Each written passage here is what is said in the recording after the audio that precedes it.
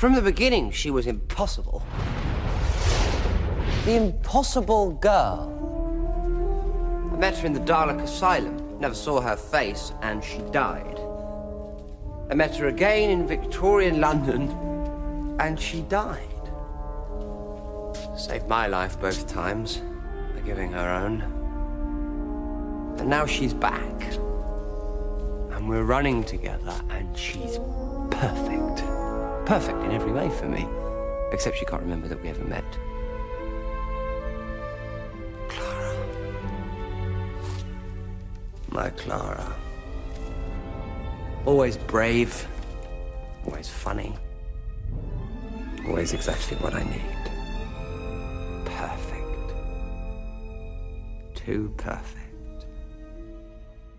Welcome to Time for 13, a Doctor Who podcast. We are here to talk about Series 7, Part 2. Yay. With me, as always, is Rob. Hello. Thanks for coming along again. Oh, this is good. I was excited. I'm excited for this one. Yeah, this is going to be good. Okay, so that little piece was from another one of those optional DVD extras called He Said, She Said. So in that, they're both the Doctor is talking about Clara, and then later on in the episode, to close us out, we'll hear Clara's response to that. She's talking about the Doctor, and it's much closer to setting up the next thing as is this one. But I thought it was a nice way to have a sort of bookends on it. Before we get into the episodes and talking about the brand new companion for the Doctor, we are going to talk about the show. So we're going to get meta here for a minute. So we are changing up how we're doing the show a little bit. We looked at sort of like how things were breaking out, and also we got some listener responses, and they said, it's great, we love it. No, well, I assume that's what they said, but They did. Everyone has. The note we got was, we love it. Could it be a little shorter? So we sort of looked at that, and we talked to Engineer Alice, and we looked at our schedules, and we realized that we could probably break this up and make it a lot easier. So what we're going to do is we're going to start dividing the episodes in half, and only doing kind of like we did for this season for Series 7.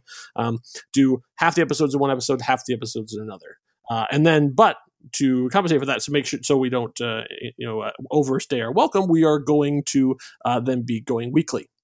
So once this hits, then next week we'll do the next half, and so on and so forth. And so our because of the way that things are breaking out, our next episode will actually be the of the Doctor episodes. So we're going to go today up until Nightmare in Silver, and then we're going to be doing all of the Doctors in the next one. So that'll include the Name of the Doctor and the 50th, and up until Matt Smith's Regeneration.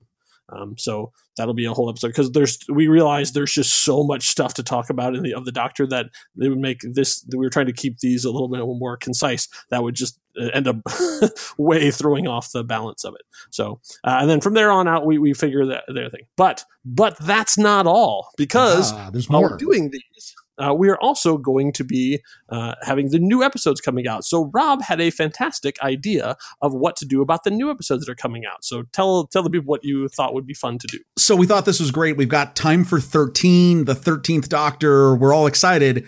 And, when you look at these episodes and we think, wow, we can actually do a 13-minute episode.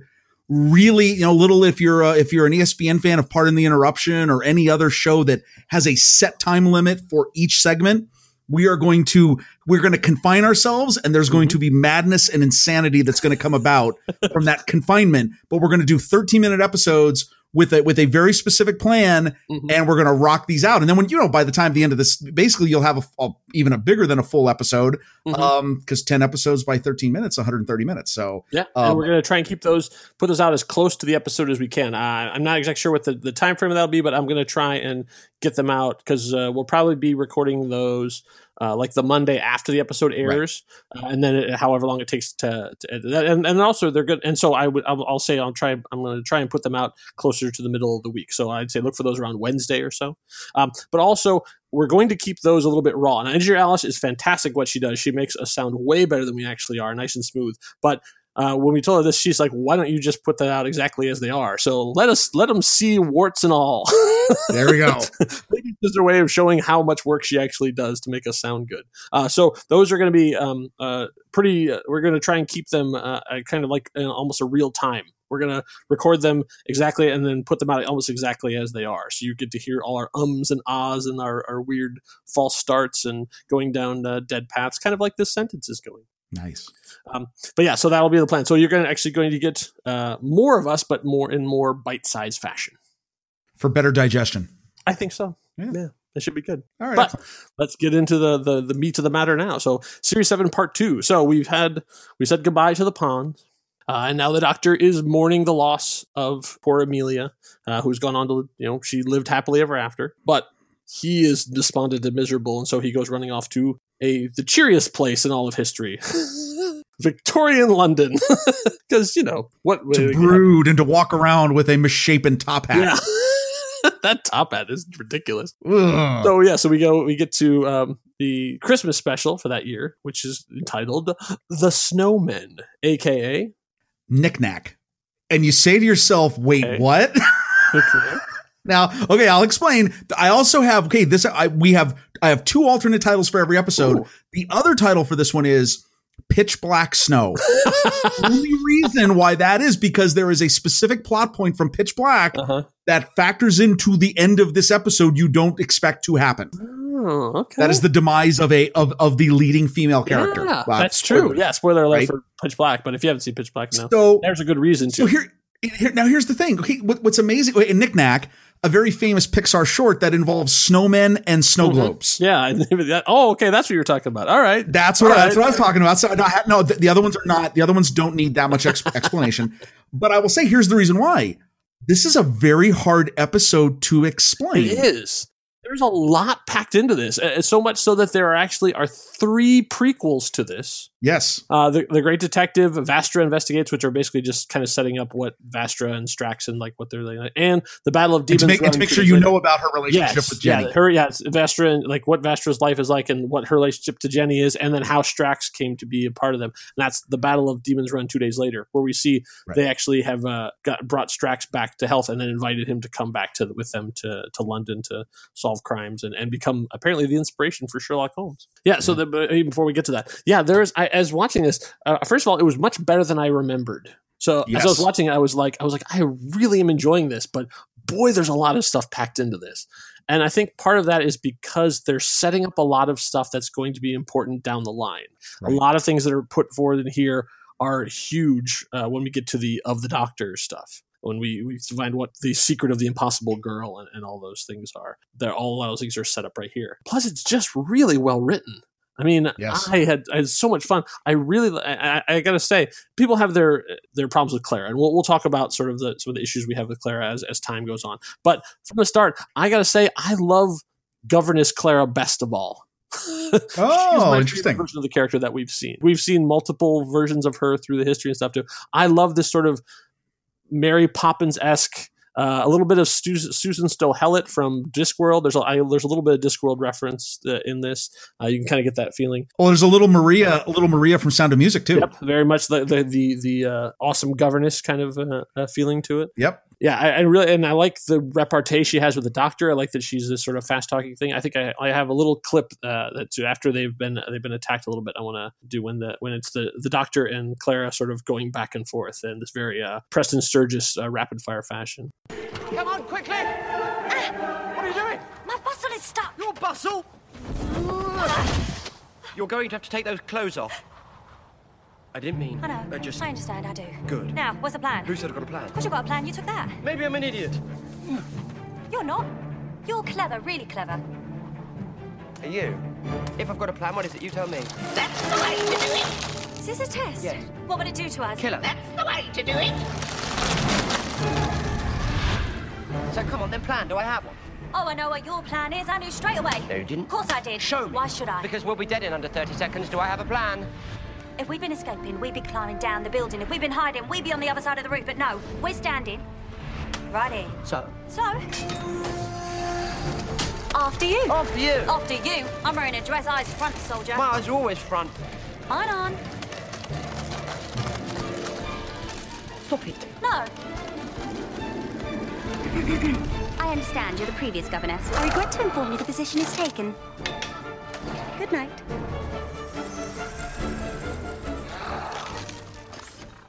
She's just so cool and confident, and I love it. Here's what I love about it, and I will just admit right now, I am a Clara lover, which I could probably have rephrased that in a different way. Let me just say this.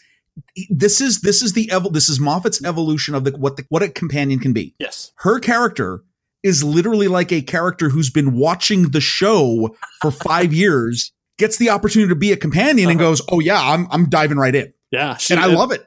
Yeah, this is, and you're right. The plot of this one is really convoluted with the great intelligence and psychoreactive snow, and there's a globe, and Ian McKellen's voice booming through the speakers. And that's why, and that's why I said like knick-knack. I was joking, like it's a little bit like I don't know what's going on, but it's cool. It sounds great. Yes, it's funny, and okay. You have Richard E. Grant who chews the screen up. Yes, like you can tell this is one of these things I've always wanted to do. This get to be a Doctor Who baddie. Well, he's been a doctor. That's true. In the what Curse of the Fatal Death, right? Yes. Yeah. So for those who don't know, that's actually written by Stephen Moffat too. For comic relief, geez, this was back. I don't even have the in my notes. Maybe 89. Like I mean, right. Way back during a while ago. I think during Sylvester McCoy's time. I think it was during the dark time actually. Oh, was it during the dark time? Yeah, maybe that was it because Doctor Who still lived on in people's hearts, but not on their television. They did a comedy sketch called Curse of the Fatal Death, and I believe you can find it on YouTube. I haven't watched it in a while, but in it.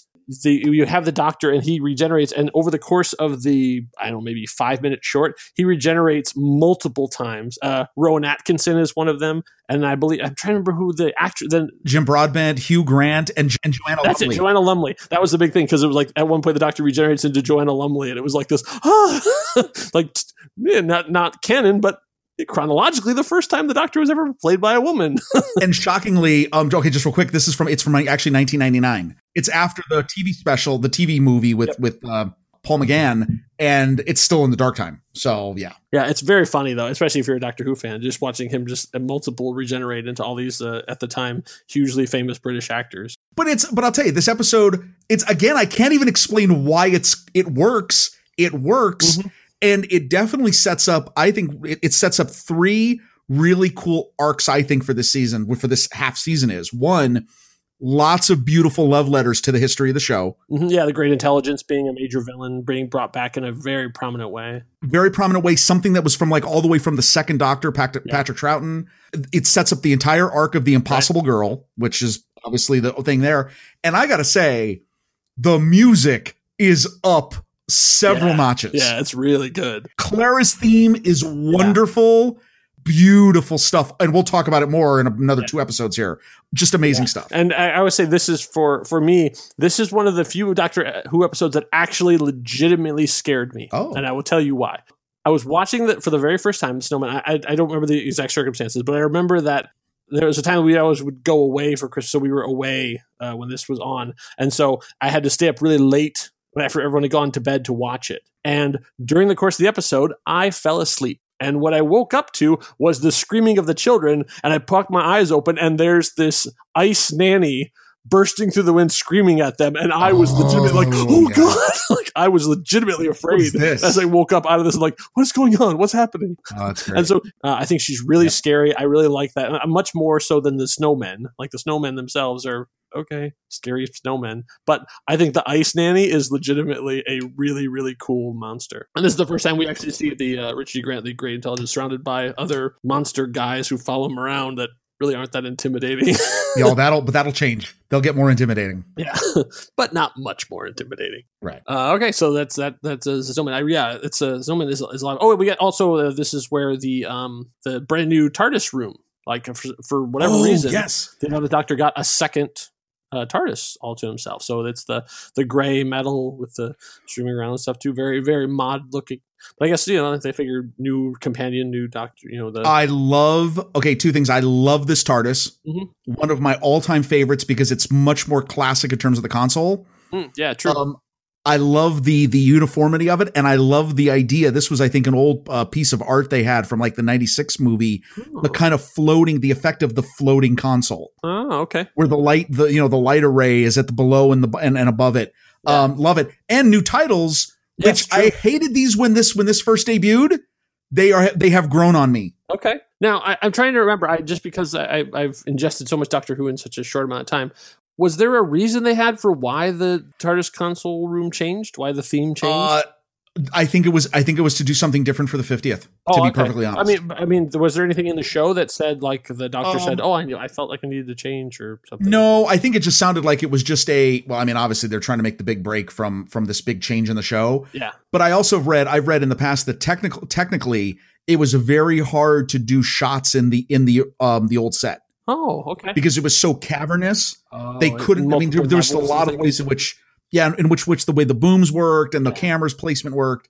And so they went for this one because I think it was a little bit more intimate and gave them a little bit more ability to do circling shots and things like that. Okay. All right. So then we move into, we ride in the new TARDIS, even though Clara died again. I can't believe she dies. Like just dying all the time. So then the Doctor is now on the trail to figure out what's going on with this Clara thing. And of course he goes to a monastery. So we head to episode 6, The Bells of St. John, aka Di-Fi. Which I'm going to tell you this: if this was a movie, this would be like the cheese ball, horror movie Di-Fi. The poster, the tagline would be "Going offline is just a click away." Okay. It would be cheese ball. The alternate title, Time Lord of Interest. Okay. Oh, all right. I got it. And if you know what that is, there was a show called Person of Interest. Yeah. They're literally the entire premise of that show is like a big part of this episode. Yeah, that there's like this AI global network that somebody can find anyone and the network will just find them because of everything that's out there in terms of technology. Yeah.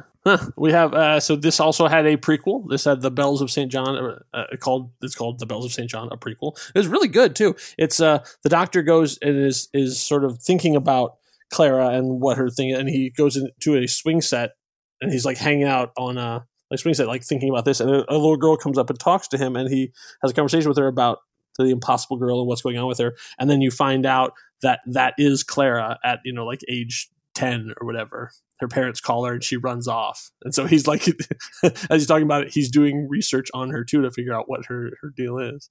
It's a nice little thing. And then we have we have the Doctor in a monastery, and he gets called for tech support by the number for the TARDIS phone, which should not be hooked up, was given by the woman in the shop. And the woman in the shop, that is another mystery that he lays here that will not get answered for like 3 seasons. Exactly. Amazing plant there by Moffat. Like he was thinking that far ahead that like oh, I'm going to put this here and I'm not even going to worry about that until the next guy. Yeah, that's crazy actually. Because at this point everyone knew. I think the video was coming and we knew that Matt Smith was leaving. I think. Oh yeah, because this was leading up. This was leading up to the video, and we knew that he was doing the 50th, and it was going on there. And then he was going to go away at the Christmas. Yeah. So we have more of the great intelligence, and then the spoon heads. I know, riding, which is a cool effect. Yeah, it's a little creepy, but it's well done. There's so much. The one thing that really kills me about this episode is, okay, what an odd way to pull the title. Yeah. It's a joke, literally and it's a joke in the first 5 minutes of the episode. Yeah. And he's at this monastery. It has nothing to do with the evil Wi-Fi or the spoonheads or driving an anti-gravity motorcycle up the side of a building. I mean, it's literally like taking an episode like what was the episode where Strax is like embarrassed? It would be like calling an episode Potato Man Turns Red. And you would just go, okay. Well, yes, technically that did happen. Actually, exactly. If you follow the naming convention, it's kind of the naming convention of most Harry Potter books. Yeah, that's true. Yeah. All right, there we go. Just like pick one plot element and put it in there. Also, I thought this was neat. Well, okay, the interesting couple things in here. Actually, we get the real new outfit, the new Doctor's ensemble. Right. His sort of Victorian outfit. And he actually makes that choice between the two, the old jacket and the new jacket. Yeah. Interesting little plant of Amelia Williams, apparently is an author. That's right. Yeah, she's. So we have that. And then we have his, and then look you have Clara very quickly. And I will say this in another episode. I'm going to say something, but I'll say it here. Mm-hmm. She is already his equal. Yeah. By the time you get to this episode, and I think this is what ticked people off, but I like it. She's already there challenging in the throes, making decisions. And then, I mean, okay, when you have an episode that can turn into an episode of Easy Rider, when he pulls the motorcycle out, and you're just like, what? I don't know what's happening here, but this is awesome. And also, she's as we'll see in the she's one of the few companions that actually listens to him. Though she challenged him on the stuff. Yes. When he asks her to do something, she'll do it. If she asks her to stay, she'll stay. Exactly. So, like, yeah, they're already have a really interesting, very different sort of chemistry between the two of them. Plus, the doctor, is keeping secrets from her that he knows more about her than she does, and she's not willing to let him stand on stuff. The end is weird. I still don't understand why the big bad person turns into a little child. Oh, the impression I got is that they take a person and then change them that way. So the idea is that they've had her for like 50 years. Oh no, that's heartbreaking. Yeah, that's what I think when it was. When it happened, I was like, oh my god, these people are awful. Oh my god. Okay. All right. I didn't even want to know that now. Now I'm done. Yeah.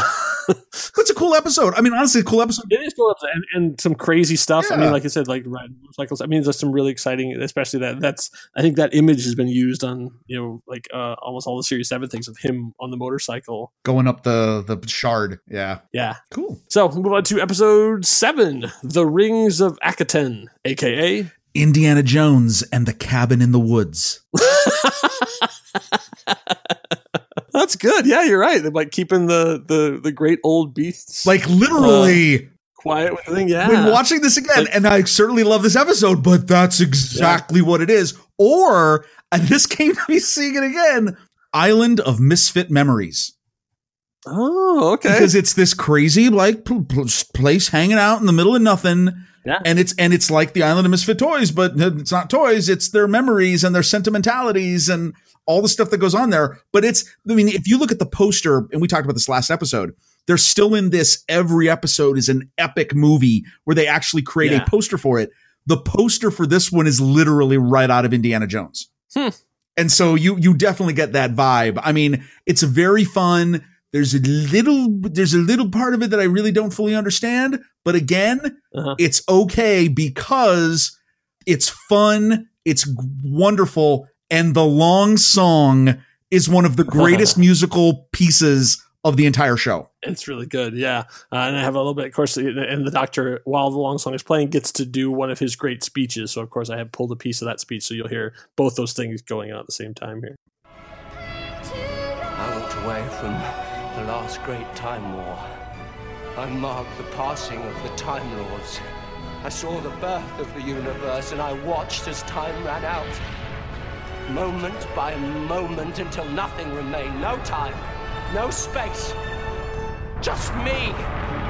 I walked in universes where the laws of physics were devised by the mind of a madman.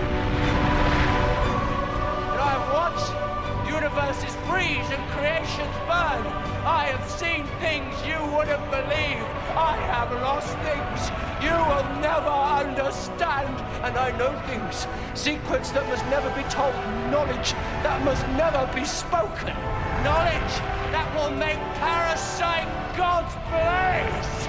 So come on then, take it all, baby, have it.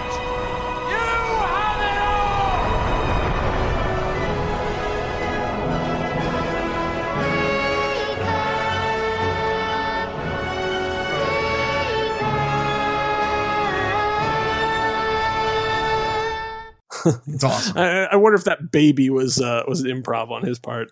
Yeah. It's hard to be like they'd be writing Dr. Seuss baby. That music is so amazing. An interesting thing on the music, at the very end of the scene where he's finished, it's literally almost note for note the exact same piece used for his finale as the Doctor. Yeah, because this they sort of set the long song. It's literally almost note for note.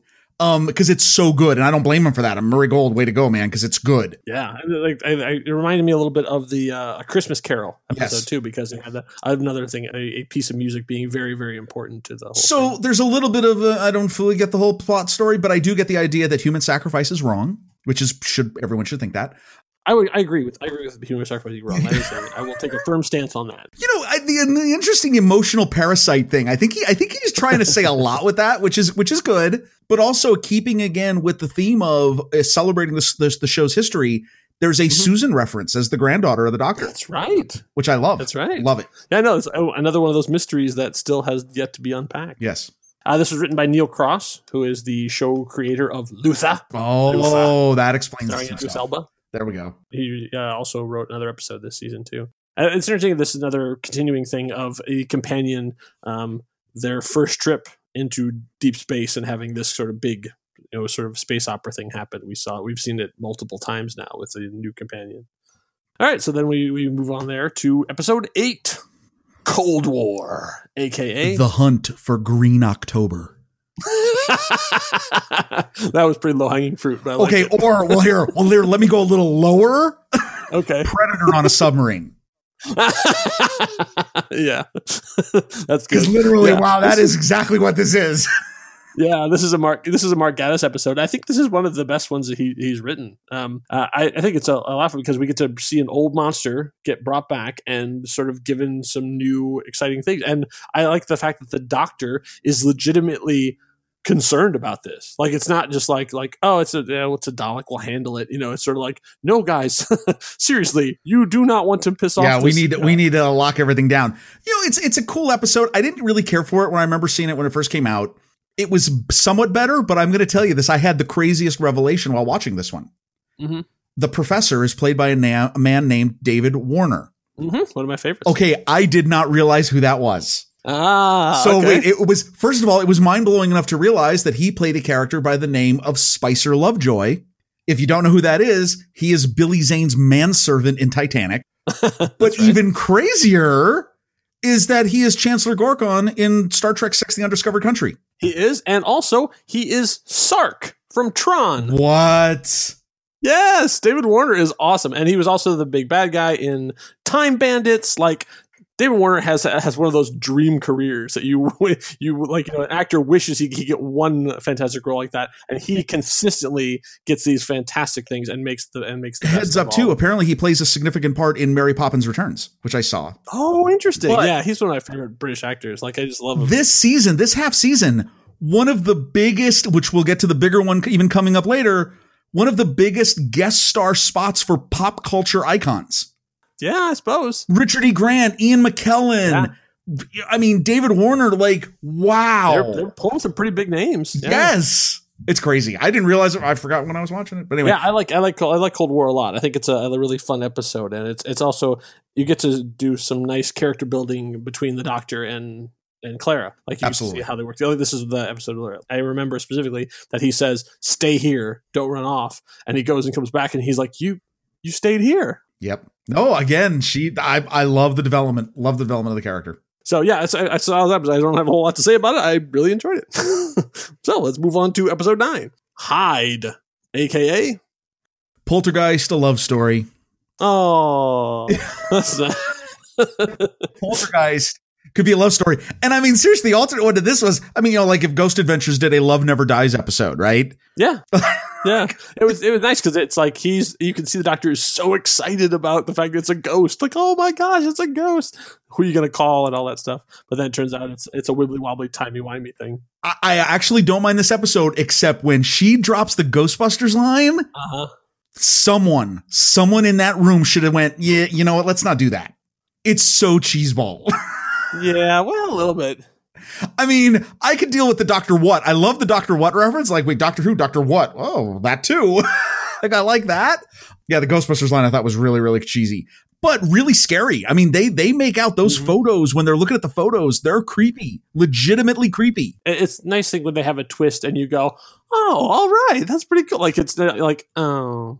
It's like, it's a pretty good twist. And actually, in my notes I had, okay, here's all the things that we get to see all within 5 minutes. Mm-hmm. Pocket universes. Note that for the future. Mm-hmm. Cerebro. Way to go. And wormholes. And you're like, okay, this is like a ton of stuff all within 5 minutes. It's pretty funny. So, and just as we're talking about actors and interesting histories of them, Doug Ray Scott plays Alec in this. So he's what's interesting about Doug Ray Scott is that he has a very interesting history, and interesting we're talking about X-Men because he was Wolverine. Doug Ray Scott was cast as Wolverine in the X-Men movie, and because of an injury, he couldn't do the role, so they had to find some weird Australian guy from their touring production of Oklahoma to take the role. and history was made. Wow. So he's one of those like always a bridesmaid things. Like he got to be in Mission Impossible 2, and obviously he's still a working actor, but it's always one of those woulda, coulda, shoulda things. Like he really could have been Wolverine. And don't you really think that Hugh Jackman should send him a $1 million check every year? Every year. Like, dude, like here, once again, Merry Christmas. Yeah. Thanks. Yeah. Thanks for my career. I appreciate it. All right. Yeah. No, but great episode. I actually like it. I love the scene at the end where they high five each other when she comes out of the TARDIS. Again, the relationship is right. It's already right there. In fact, maybe this is the point of the season where I already realized I almost don't remember Amy Pond. Oh, wow. Like, no, like literally they work so well together that I'm like, wow, that just seems like seasons ago. Yeah, it's just me. I'm a Clara person. All right, anyway. At this point, I have zero problems with Clara. I love Clara. Oh. I think the actress Jenna is amazing at it. I think, well, of course, she's adorable, but also she brings this great, bright energy to it. Right. Wonderful thing that you get with the new companion, where it's just like, oh, this is new and different and exciting. Yeah, she's fantastic. We'll talk about later on down the line some of the problems that I get into with Clara. But at this point, yeah, I'm still fully on board, 100% Team Clara. Especially now that we're all trying to figure out what the mystery is, what's the Impossible Girl, and all that stuff. So we move into episode 10, Journey to the Center of the TARDIS, a.k.a. The Junk Runners Scorch Trials. Oh, okay. Yeah, Nice. or Hogwarts in space. Oh, okay. Hogwarts. I don't get the Hogwarts in space. Because Hogwarts, this ridiculous castle where things keep changing. Oh, right. And it's got all this craziness. Yeah. And it's never ending. Incredibly dangerous. Yes. And you don't know what's behind the next door. And now it's in space. Yeah, that was kind of silly. Two incredibly awful brothers. Oh my God. These guys are horrible. Yes, they get redeemed, but they're horrible. And it still blows me away how this new TARDIS gets its ass kicked. Yeah. Like right out of the gate, it's like trashed. Like what? Yeah, we get to see not only get to see a lot more TARDIS, but we also get to see some echoes of the TARDIS. At one point, like I even found the list of like where all they pulled all the little flash sideways because they're like sort of crossing over with other things that happened in the TARDIS at the time. It's a little bit once you realize what's going on, the big reveal of the Ash people, like what they are and stuff. I think this episode, I actually like this episode because it's cool to see them visualize all these things you kept hearing about in the TARDIS. The swimming pool, the library, the engine, the way it makes things. I think that is actually kind of cool. I think they did as good a job as they could have done with it. And Clara, as being sort of the, like you were saying, the super fan, like we get to see that she's like sort of like one of us if we were on the TARDIS. She gets to read the Book of the Time War. Yes. Like, oh my God. That's what all of us are like, yes, tell us. And another really cool, the part where the guy is ripping apart the console, there's a whole stream of, and you can look for this online, a whole stream of audio clips from various episodes from Classic Who and Modern Who. Yeah, that's what I was saying. Like I found that list too that was going through, and it was really neat that someone had gone through, and because God bless the Whovians. Oh yeah, had gone through and categorized and said where each episode was from. And again, I love it. I love the fact that this continues on. It's an entire season long homage to the show's history. Yeah, it's a good solid episode. I mean, we can see the Doctor basically blurting out everything. Like, I met you multiple times and you've died or something, and then having the wibbly wobbly timey wimey thing wipe it all away. Right. So he doesn't get to. But I think I believe that this does come back though, because Clara has lived multiple things. I think she ends up getting to witness this when she's sort of taking her big trip through time. Oh yeah. Moving on to episode 11, The Crimson Horror, aka. The road to Wellville is dipped in blood. That's good. Or, and this is a crazy deep cut, The Ventriloquist's Dummy. If you don't know what that is an episode of Tales from the Crypt. Yes. Okay. With Don Rickles. Yeah. And the only reason why I picked it was... And Bobcat Goldthwait. Bobcat, yes. So bottom line is Don Rickles, the ventriloquist, who his misshapen twin brother is like his hand. Yeah. And the reveal at the end is just like this one.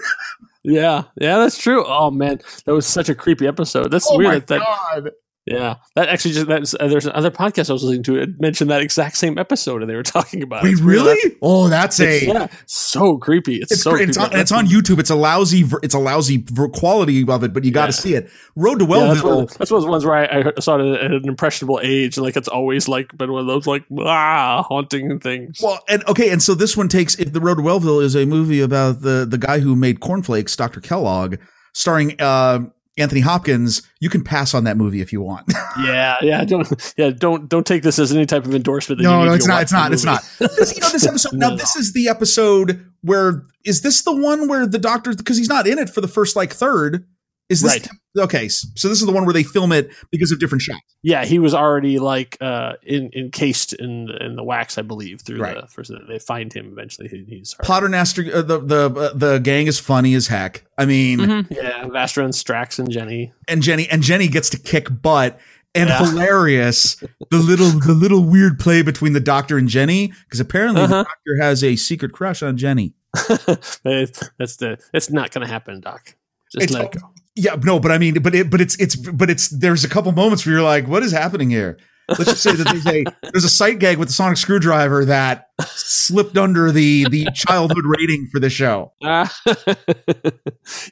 it's an okay episode. I like Vaster and Strax and Jenny, so I mean they save it for me. But I think overall, I think this is probably like the low point of this set of. I would agree. I totally would agree. Totally would agree. Yeah, this is like I find Mark Gatiss very hit and miss when it comes to episode. This is one of his too. Like this is definitely of the latter one. Music though, fantastic. The music is really on point. Yeah. He Murray's doing a great job. Oh, and wait, just one more thing.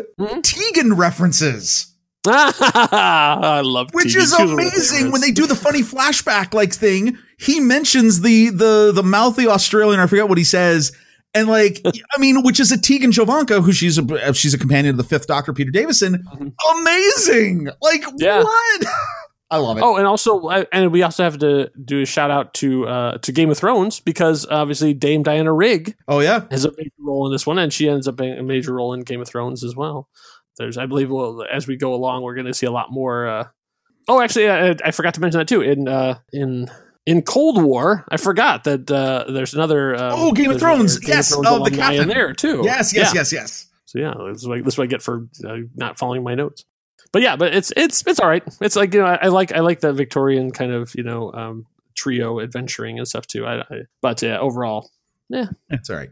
All right, so then we move on to episode 12, Nightmare in Silver, aka Captain Spaulding's Museum of Monsters and Madmen. Oh wow! Okay. Because now that one, because what's the other one? Yeah, the best of both worlds, Mr. Locutus. I get it. Yeah. I couldn't lead with that one. I mean, that was obvious. Yeah.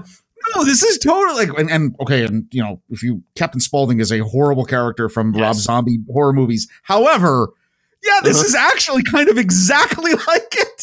Yeah, it's a little bit. Yeah, I can see there's a little bit of that in there. It's a little weird. You don't take the kids there. What was he thinking? Don't do that. Don't do that. What are you thinking doing that? Just tell them to shut up, wipe their minds, do the Vulcan Time Lord mind lock on them. As soon as this episode starts, I like this episode. I like it a lot better this time around than when it was first on. Yeah. But wow, I'm just like, the kids bribed you with doing research? Whatever. Who cares? I do feel like this is the second episode written by Neil Gaiman.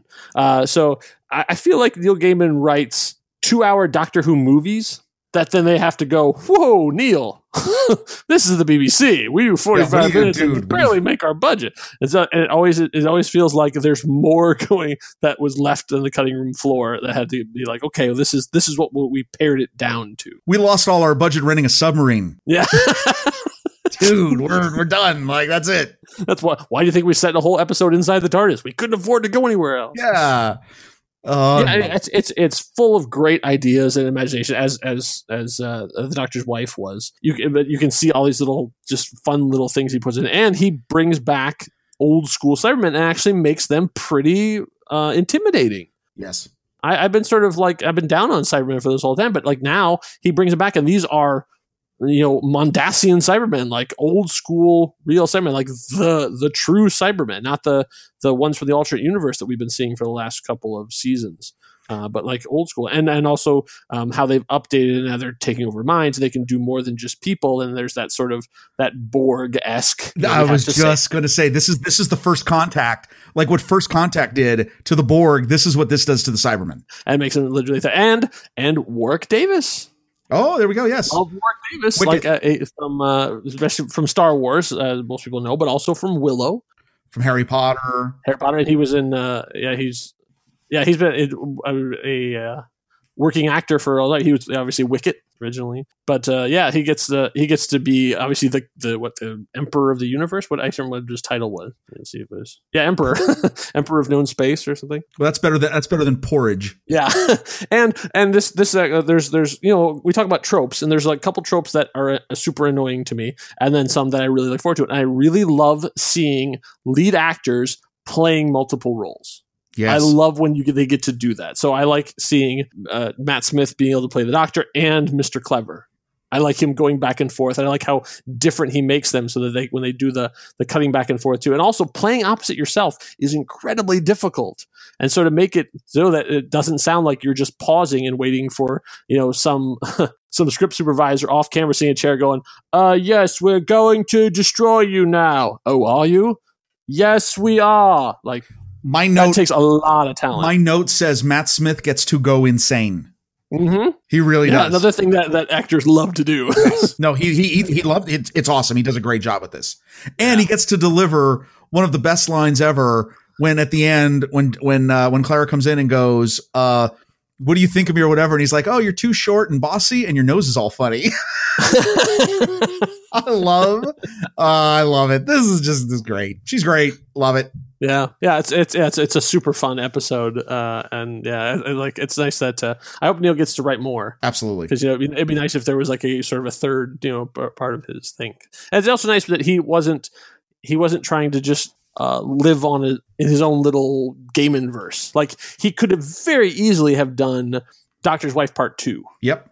And instead he went completely different. Like he went like, I'm going to do Cybermen. I'm going to have Emperor in hiding and, like all of this, Mr. Clever, like all of these new ideas and new things, as opposed to being like, the Doctor's wife is back again. No, absolutely. I think this was definitely and the house is back again. Yeah. Definitely much better the second time around for me seeing it. I was like, wow, this was great. Yeah, and you can even go back through and find all little bits and pieces and stuff they talked about. Lots of little nods and stuff that he puts into as a true Doctor Who fan would. Awesome. So, all right. So yeah, that brings us to, there's a couple of small mini-sodes that were on the box set. There was Clara and the TARDIS, which is, you can find that online. It's a fun little thing. It's about how the TARDIS hates her.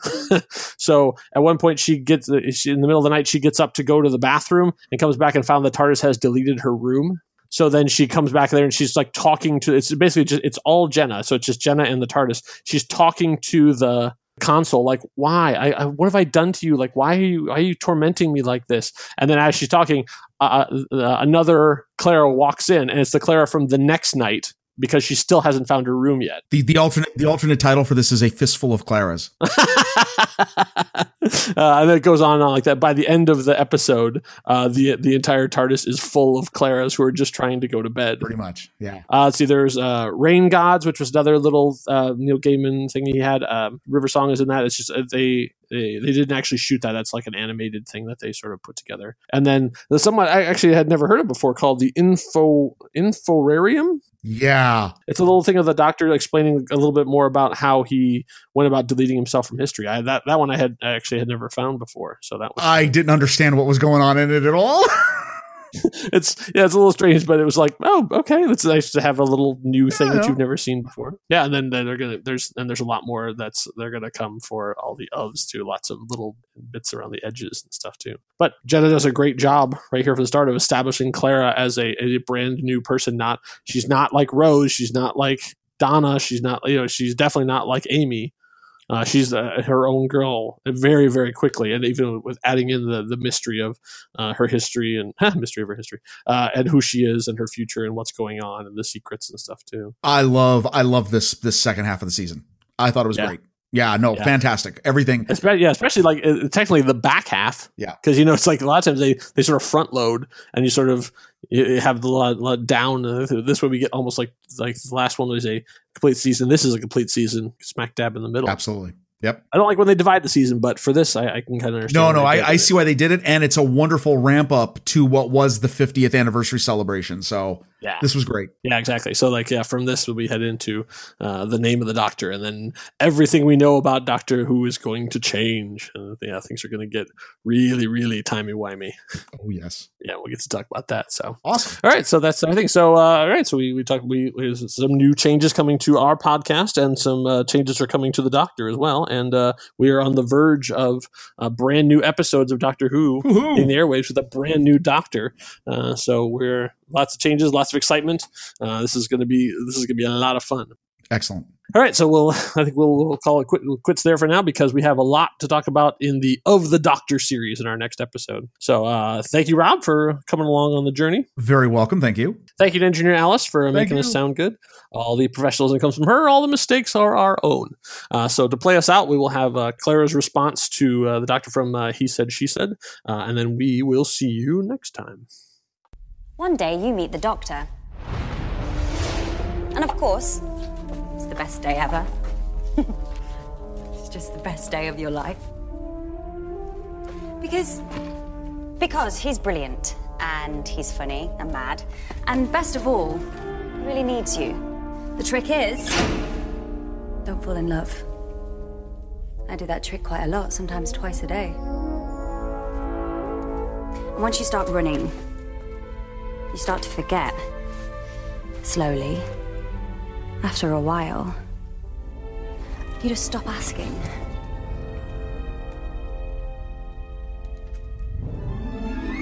Who are you? Where are you from? What set you on your way and where are you going? Oh. And what is your name? Yeah, used to not knowing. I thought I never would. I was wrong.